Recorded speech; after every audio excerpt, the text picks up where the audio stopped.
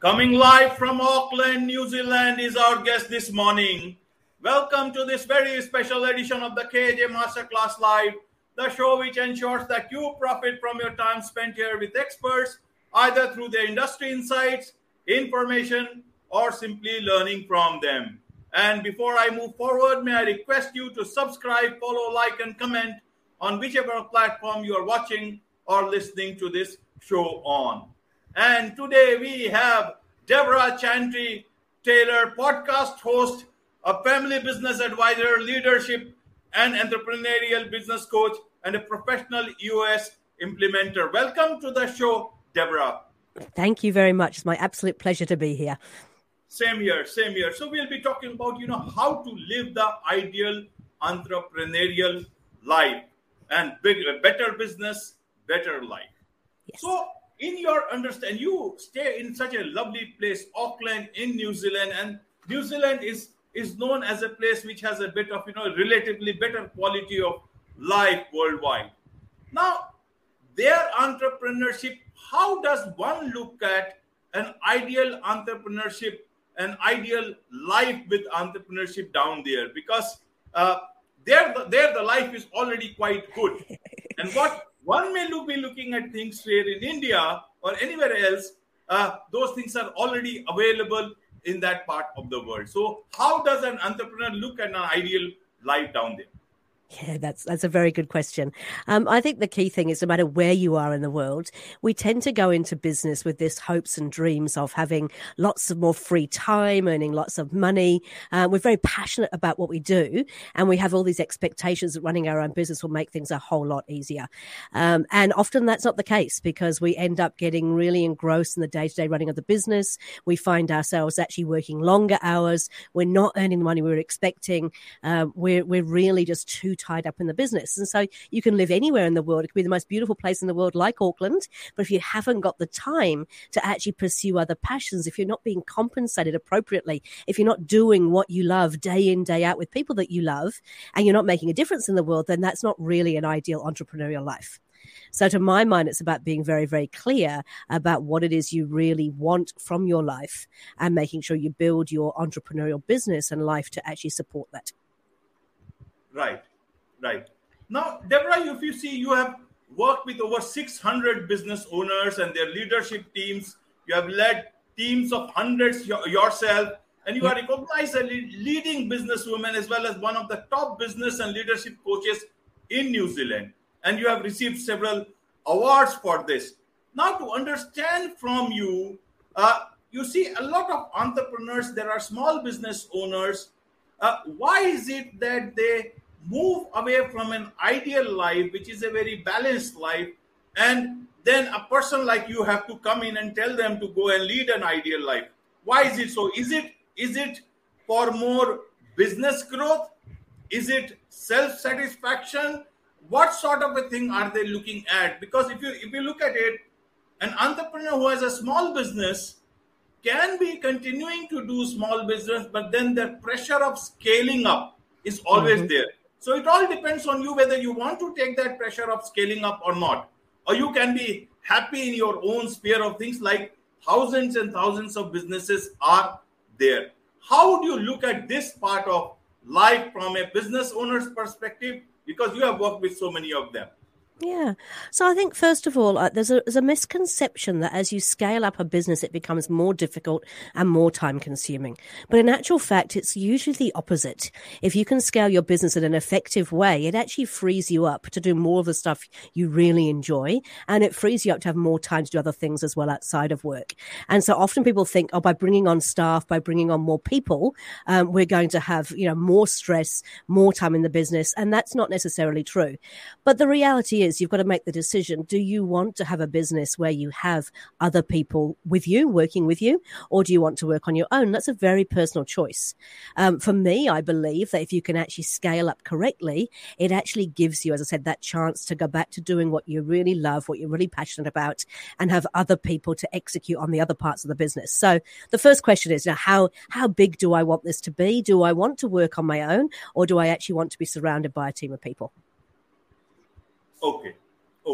So is it possible that a business owner can lead a big business and still live stress-free?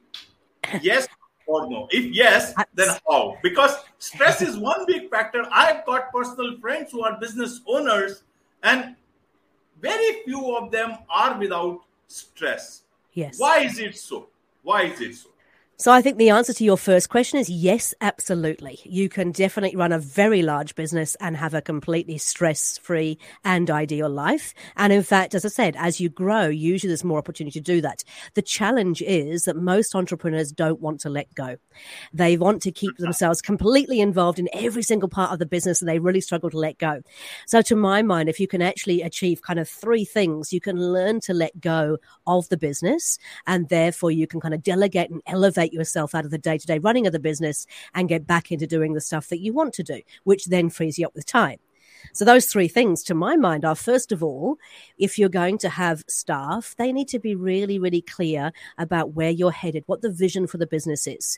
So we talk about, how do we make sure we know what the vision is? Everybody understands what the vision is. Why do we exist? Who do we serve? What are we doing it for? Who is our ideal target market? How do we ensure that we actually deliver to them? And then once we've got that clarity on the vision, everybody understands that, how does their role play into that? That's the first part. So if you've got people, the biggest challenge we have as entrepreneurs, we don't really articulate this really clearly. We might have it all in our heads and we know exactly what we want, but we haven't told the rest of our team. So let's get that vision out, get it down on paper, get people understanding how they fit into that vision, and you're already streets ahead of where most businesses would be.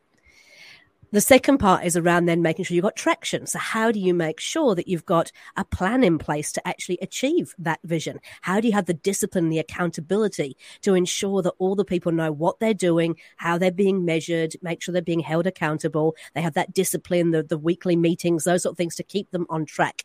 And then finally, you want the right people in the right seat. So you have this healthy team that is doing the stuff that they are really, really good at and can actually work together for the greater good. And if you can get those three things, the vision, the traction, the healthy in place, you'll finally be able to let go, because you've got people who are being measured on the right things. They know how they fit into the bigger picture. They've got the discipline and accountability to actually execute, and they're going to help hold themselves accountable. So then you can actually go, right, I actually know that person is the right person in the right seat, doing the right thing. They've got their measurables. They've got their accountability. I don't have to worry about it anymore. But it's a challenge because it's not a natural thing for us as entrepreneurs. We still want to keep putting our fingers back into the pie and still have some kind of involvement in it, whereas we don't need to. Allow people to do what they are really good at so you can do what you're really good at. Right, Deborah. Now, you said, yes, this is possible, and you also said how. But then, is it as simple as it sounds? Now, you said, let go. Yes. Let go to whom? To bring in a new CEO? Or to let go to automation? How does it work here? If suppose an entrepreneur who is happy with the way things are going, yes, and he is scaling up gradually, but still wants more time for himself or herself, then what is the first thing that they can start doing? Let go to whom? And some people may look very competent, and let go to those people or to machines or by automation, but then go where? Yep. Should you be still sitting there, or should you be going to Hawaii? Wherever.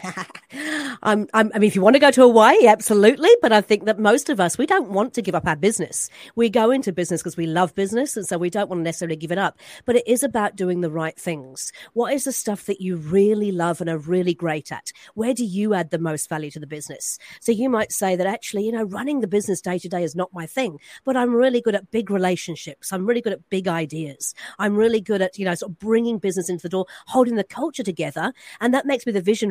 But I'm no good at running the business. So I need somebody who can actually run the business for me. So my first hire might be somebody who's an integrator who can come in and actually run the day-to-day business. But different structures for different organizations. The key thing is getting a real sense of all the stuff that you do in the business and working out what you are good at, what you love, what's the stuff you're not so good at and you don't love. And then there's a number of ways of getting rid of that stuff. So you can delegate that out. You can either employ somebody internally. You could outsource it to somebody overseas or in a different organization, or you can actually use AI. So you can say, actually, this is a really kind of simple thing that needs to be done on an ongoing basis. This can be done by AI. So it comes down to being very, very clear about where you add the most value.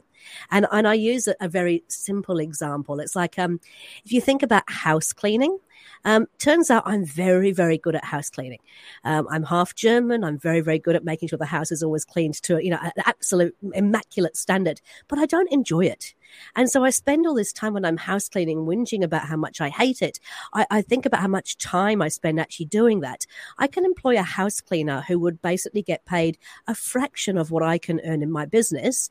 And they might actually enjoy it for a start. They're going to be paid a whole lot less. And it gives me 3 or 4 hours a week extra where I can go and do the high value stuff. And business is exactly the same. You should be going, where do I actually add the most value? You shouldn't be doing $25 an hour work in New Zealand dollars or whatever the magic number is, in your part of the world. But looking at where is the high value stuff where I really add value, that's where you should spend your time and delegate and let go to other people, to AI, to outsourcing, whatever it might be. But stop doing that work. It isn't helping you. Right. Now, Deborah, let's look at it this way. One is a person who is a first-time entrepreneur. You have built something and you are scaling up at your own pace. But what about family business? It is much more difficult to let go there. You have had a family business. You built it. You lost it. You again built it. And you are an entrepreneur yourself. You are a woman of lots of achievements in different aspects. You have rebuilt your life after loss of several things in your life. Now, how do you look at family business? People don't want to let go of, the control of things or the running of things of family businesses.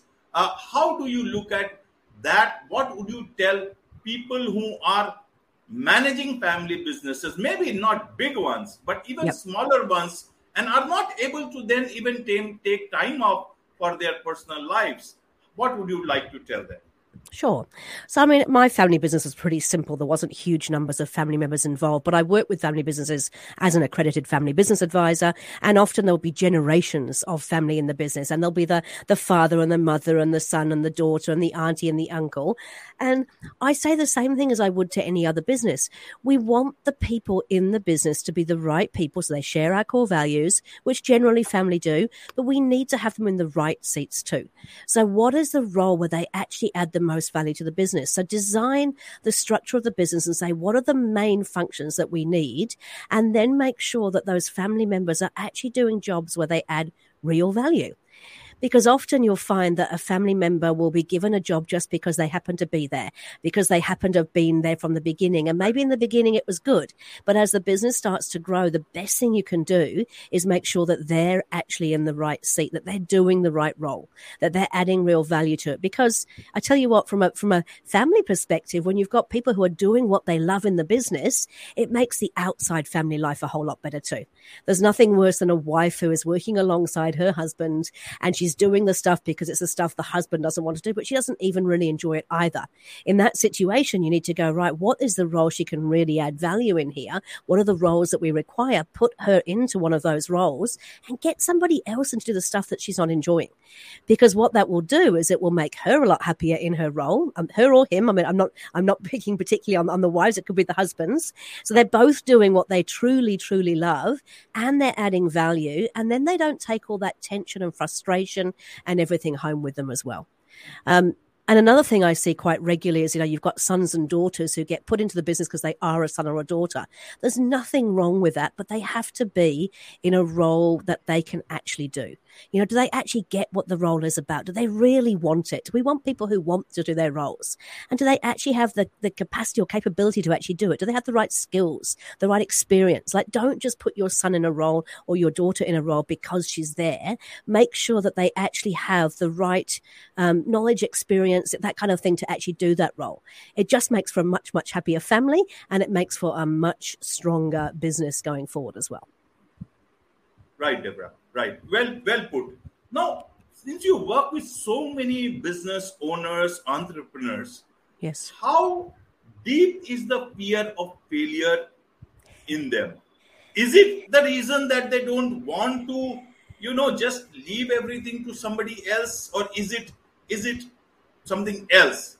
Mm-hmm. What is it, and how do they view failure? Because you see, every business will not be as you plan out. Yep. Every business will see the vagaries of time, the difficulties of time, Mm-hmm. recession or anything else, or maybe the business idea is not that great in the longer run, whatever it is. But what is the way the different people view failure with the type of people you interact with? Yeah. So I think the thing as entrepreneurs, and don't forget, I've had a couple of business failures myself, is that we are really passionate about what we do. And sometimes we can't be truly objective about the business either. And so, yes, there's that fear of failure. I must admit, personally, my first couple of business failures, it was, I didn't want anybody to think that I didn't know how to run a business. So I just kept going at it thinking, I've got to get this right. I've got to get this right. I realized later in life that actually asking for help is not a weakness. Asking for help is one of the best things you can possibly do, because we can't possibly know everything, and actually asking somebody outside for some objective help is actually can be a really powerful thing. The second thing is, we've often put a lot of investment of time, of money, of experience into this business. It's our baby, right? We've created this baby and we want to make sure that it gets the best possible life.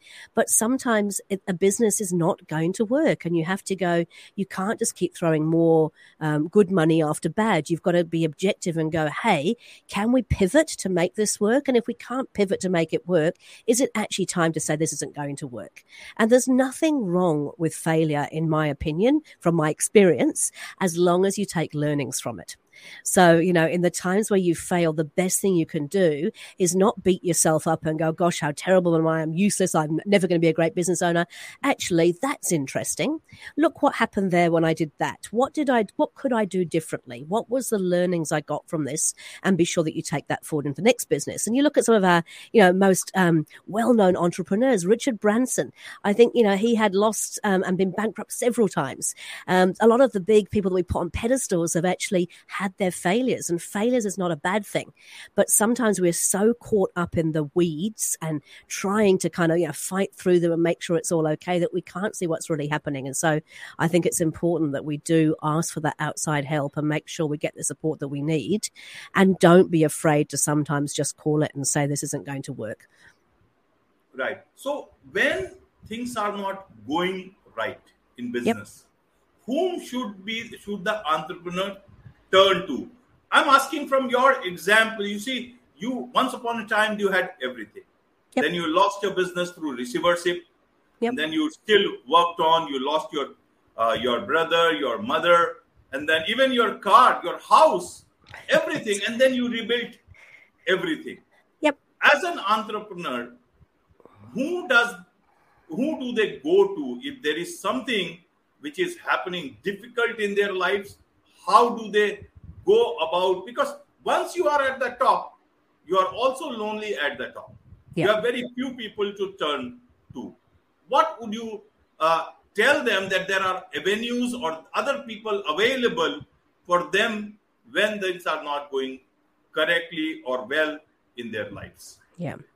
So I think the first thing that I would say from my experience is family and friends are not the right place to go to, because family and friends, they love you, they want to help you, they're going to keep encouraging you, not necessarily in the right way. So you want somebody who's actually had the experience, somebody who knows what you're going through. And there's a number of different avenues for that. I think the first is there are some amazing peer groups out there. You've got things like the Entrepreneurs Organization. We've got a thing called Connector over here in New Zealand. We've got all these different groups of peer groups where you can actually go and you can share very openly what's going on in your business with people who are only sharing from their own experience. They're not telling you what to do, but they're saying, yes, you know what? I've been through that too. And when I went through that, this is what I actually did. So having that peer group thing is really, really good. If you can't find a peer group, then having an external advisor, a business, it could be an advisory board, a mentor, somebody who's kind of been there and done that and can actually, again, share with you their experiences. And the third place is, to actually get yourself a business coach or somebody who can actually talk you through it in a really objective way. We've got to remove the emotion. We've got to remove that sort of, oh, but this is my baby, I can't let go of it. We've got to remove the fear and go, actually, let's look at what's really going on, because, hey, look, sometimes these things are salvageable. Not every business has to end in failure, but sometimes we just leave it too late. And it's usually when we leave it too late when the bad things happen. So get somebody in when you're starting to feel a bit of the speed wobbles. If you're monitoring your scorecard and your results every week, as soon as you start to see a pattern emerging, ask for some help. Get somebody to have a look at it and say, hey, what's really going on here? What do I need to do? Have a sounding board, somebody who is completely external, who's got no emotional attachment to the outcome. Right. Now, there is something, you are a professional EOS implementer. Yes. What is that? The Entrepreneurial Operating System, if I understand it. Yes. What exactly is that, and how can, that be used in businesses, especially for entrepreneurs? Sure. So as you said, it is the Entrepreneurial Operating System, and it is effectively a model and a set of tools and a framework that brings some real clarity to the business in terms of what they're trying to achieve with their vision, in terms of how they keep things on track with their tractions, the discipline, accountability, and that building a healthy team that can actually execute on it. And it is designed to put a little bit of structure and framework around the business. So not too much, because we don't want to take away the entrepreneurial spirit or lose that entrepreneurial drive that people have, but we need to make sure that we're keeping a really tight track on certain things. So we want to be really clear on what our vision is and make sure that everybody understands what that is. We want to make sure we've got the right people doing the right jobs, the right people, right seats. We want to make sure we're measuring the right things. So the data, are we actually looking at data that can help us make the right decisions? We want to make sure that we are dealing with issues as they arise. How do we make sure we find out what the issues are and really deal with them at the root cause? We want to make sure we've got our processes sorted. So how do we make sure that our core processes are documented and followed by all? And finally, we want to have traction in terms of making sure we've got a real laser sharp focus on the things that are important, and we're meeting on a regular basis to actually deal with these things as they arise. And so the Entrepreneurial Operating System is literally this thing that works on those 6 key components and says, here are some tools that you can use, very, very simplistic tools that you can start implementing into your business that will make sure you keep all of those 6 things on track and you strengthen them over time so you get a much stronger business. That's what an entrepreneurial operating system is. Is it some sort of a software, or is it implementable, or some sort of a coaching sort of a thing, which can be implemented remotely? Yeah, no, so there is some software out there to help you manage it, but the actual model, the framework and the tools is something that a guy called Gino Wickman invented probably about 20 odd years ago now. And it is just literally, it's taken all of the great stuff. There's nothing magic in there. It's all the great stuff that, Jim Collins talks about in his Good to Great book, the stuff that Michael Gerber talks about in the E-Myth Revisited, the stuff that Patrick Lencioni talks about in terms of, healthy teams and how we actually execute on things. And he's just taken components of that and put it together into a framework that you can implement yourself, or you can do it with an implementer like myself. We don't mind. We don't actually care too much as long as you do it, because you need to put something in place to actually strengthen your business. And so, that is a framework. There is some software to support it if you want to, but I've got clients who use spreadsheets and Word documents. It doesn't need to be fancy. What we need is some structure around it to make sure that we're actually keeping track of the right things, that we're let's say, strengthening those 6 key components to ensure that we have a solid, strong, sustainable, and most importantly, enjoyable business. Right, Deborah. So how can people connect with you so that they can engage with you professionally, know more about how you do things, and also learn from you? So how do people do that, especially entrepreneurs who want to take, your professional help professionally? Sure. So there's a couple of ways that you can do that. If you go to bio link Deborah Chantry Taylor. I'll send you the actual link on what the exact link is. There's actually a list of a whole bunch of things I have there as tools to help people. So some free tools you can download. There is access to my YouTube channel where I've got videos and things they can look at. They can go to my LinkedIn profile. We run some free sessions every month. My colleagues and I, because there's a few of us here in New Zealand, so Adam, Vijay, and myself actually run these 90-minute webinars where we actually teach you all the EOS tools. So one of our values at EOS is help first. And for us, we really want to help people to either self-implement. And if they want our help to implement, then sure, we'll help them. But we will actually give them the tools to do that themselves. Right. And about your podcast, you are also a podcast host. Oh, yes. I've always forgotten about that. That's a great resource for people. Yeah, it is. You're right, actually. Thank you. Yeah, so I have a podcast called Better Business, Better Life. It's all driven from my passion to help entrepreneurs live a better life. And I invite guests, again, from all around the world, but a lot from Australia and New Zealand, to actually talk about their real life experiences. So I don't want a theoretical program. It's like, share with me your real life experiences, share your tips and your tools, share the things that people can actually go away and start using immediately in their business. So every guest that comes on gives us 3 tips or tools that you can actually implement in the business straight away. And there's some fascinating stories shared on there. Like we had one guy who talked about, how do you let people go? If the family member's not working out, if the friend's not working out, if whatever it is, how do you actually let them go? And he gives you his how he does that in his business, which is just great, a great resource. Right. Now, one last question to you, Deborah. Yes. Yeah. You want to do is to inspire people to chase their dreams, choose their attitude, adjust their mindset, and get the right inspiration and support to build a life that they love through building a better business. Yes. There are a huge number of women entrepreneurs.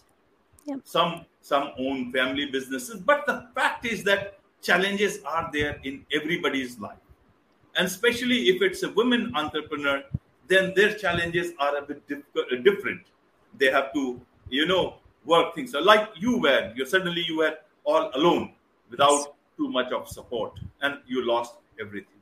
Yep. After seeing life from so close, Deborah, what would you tell women entrepreneurs who are, potential women entrepreneurs who are wanting to walk that road of entrepreneurship with the great resignation and all these things going on? People want to lead a happy life, not just for themselves, but also for the loved ones that they want to spend time with.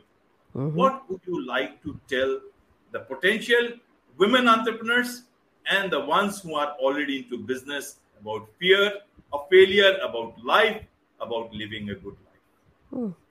So I think that for me, one of the biggest things that has kept me going, because I've been through quite a bit myself, is being really, really clear on your why, understanding why you do it, understanding, what it is, and asking for help. I think that's probably been the biggest challenge for me. I think as women, we're nervous that if we ask for help, we'll be seen as weak. But I can hand on heart say that, when you actually ask for help, you imagine, how do you feel yourself when you help people? How do you feel? Right. You feel great. Yeah, I'm asking you. Yes. Yes. Absolutely. Yeah. Absolutely. We do. Yeah. We love to help people, right? And so we see asking for help as being a bit of a failure. But in actual fact, the way I now reposition it is I say, actually, I'm allowing that person to feel good by helping me. So why would I stop them from feeling good? Because they can help me, they'll feel good, I'll feel a whole lot better, and I'll get the help that I need. So I think I feel human. If I am of no use, what's the offer to another human being? Why would I exist? Yeah. So I think particularly as women, we've got to get over that. We have this imposter syndrome. We think that we can't do it. We have to just sort of go, hey, surround yourself with good people. There are so many good people out there who would love to help you, and just ask them for help.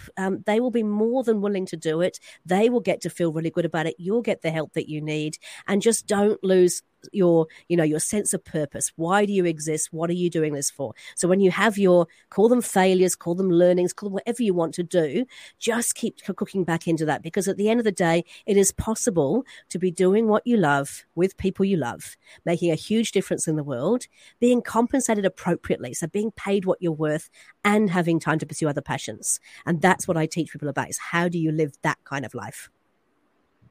Right. And what about you? Where, after achieving so much and doing so much, where do you want to go from here? Yeah, so I mean, I've always got several ideas on the go. I'm an entrepreneur after all, but I love my EOS coaching practice. I do a lot of work with that, and I'm really enjoying that. I love the work that I do with family businesses. I've got a couple of projects on the go that I really want to get underway, probably next year. I want to build a large kind of event center that is designed to support businesses in terms of having places to meet, places to strategize, do product launches, and then I want to open up a retreat in the countryside of New Zealand, over in Hawke's Bay, where we can actually host people in a beautiful environment where they can come again away with their team and spend time working on their business, on themselves, and just help, helping them to enjoy a better life. So I've got bigger plans than just the coaching stuff that I do. And there's some other things bubbling away that I'm sure will happen as well. So for me, it's all about building communities, helping people to get to where they want to get to. And most importantly, life is too short. So go out there and do what you love, please. That's what I want people to do. Go out there and do what you love. Thank you. With this, it's a wrap on this very special edition of the KJ Masterclass Live. Thank you so much, Deborah, for coming on to the show. Oh, my absolute pleasure. Thank you so much for inviting me.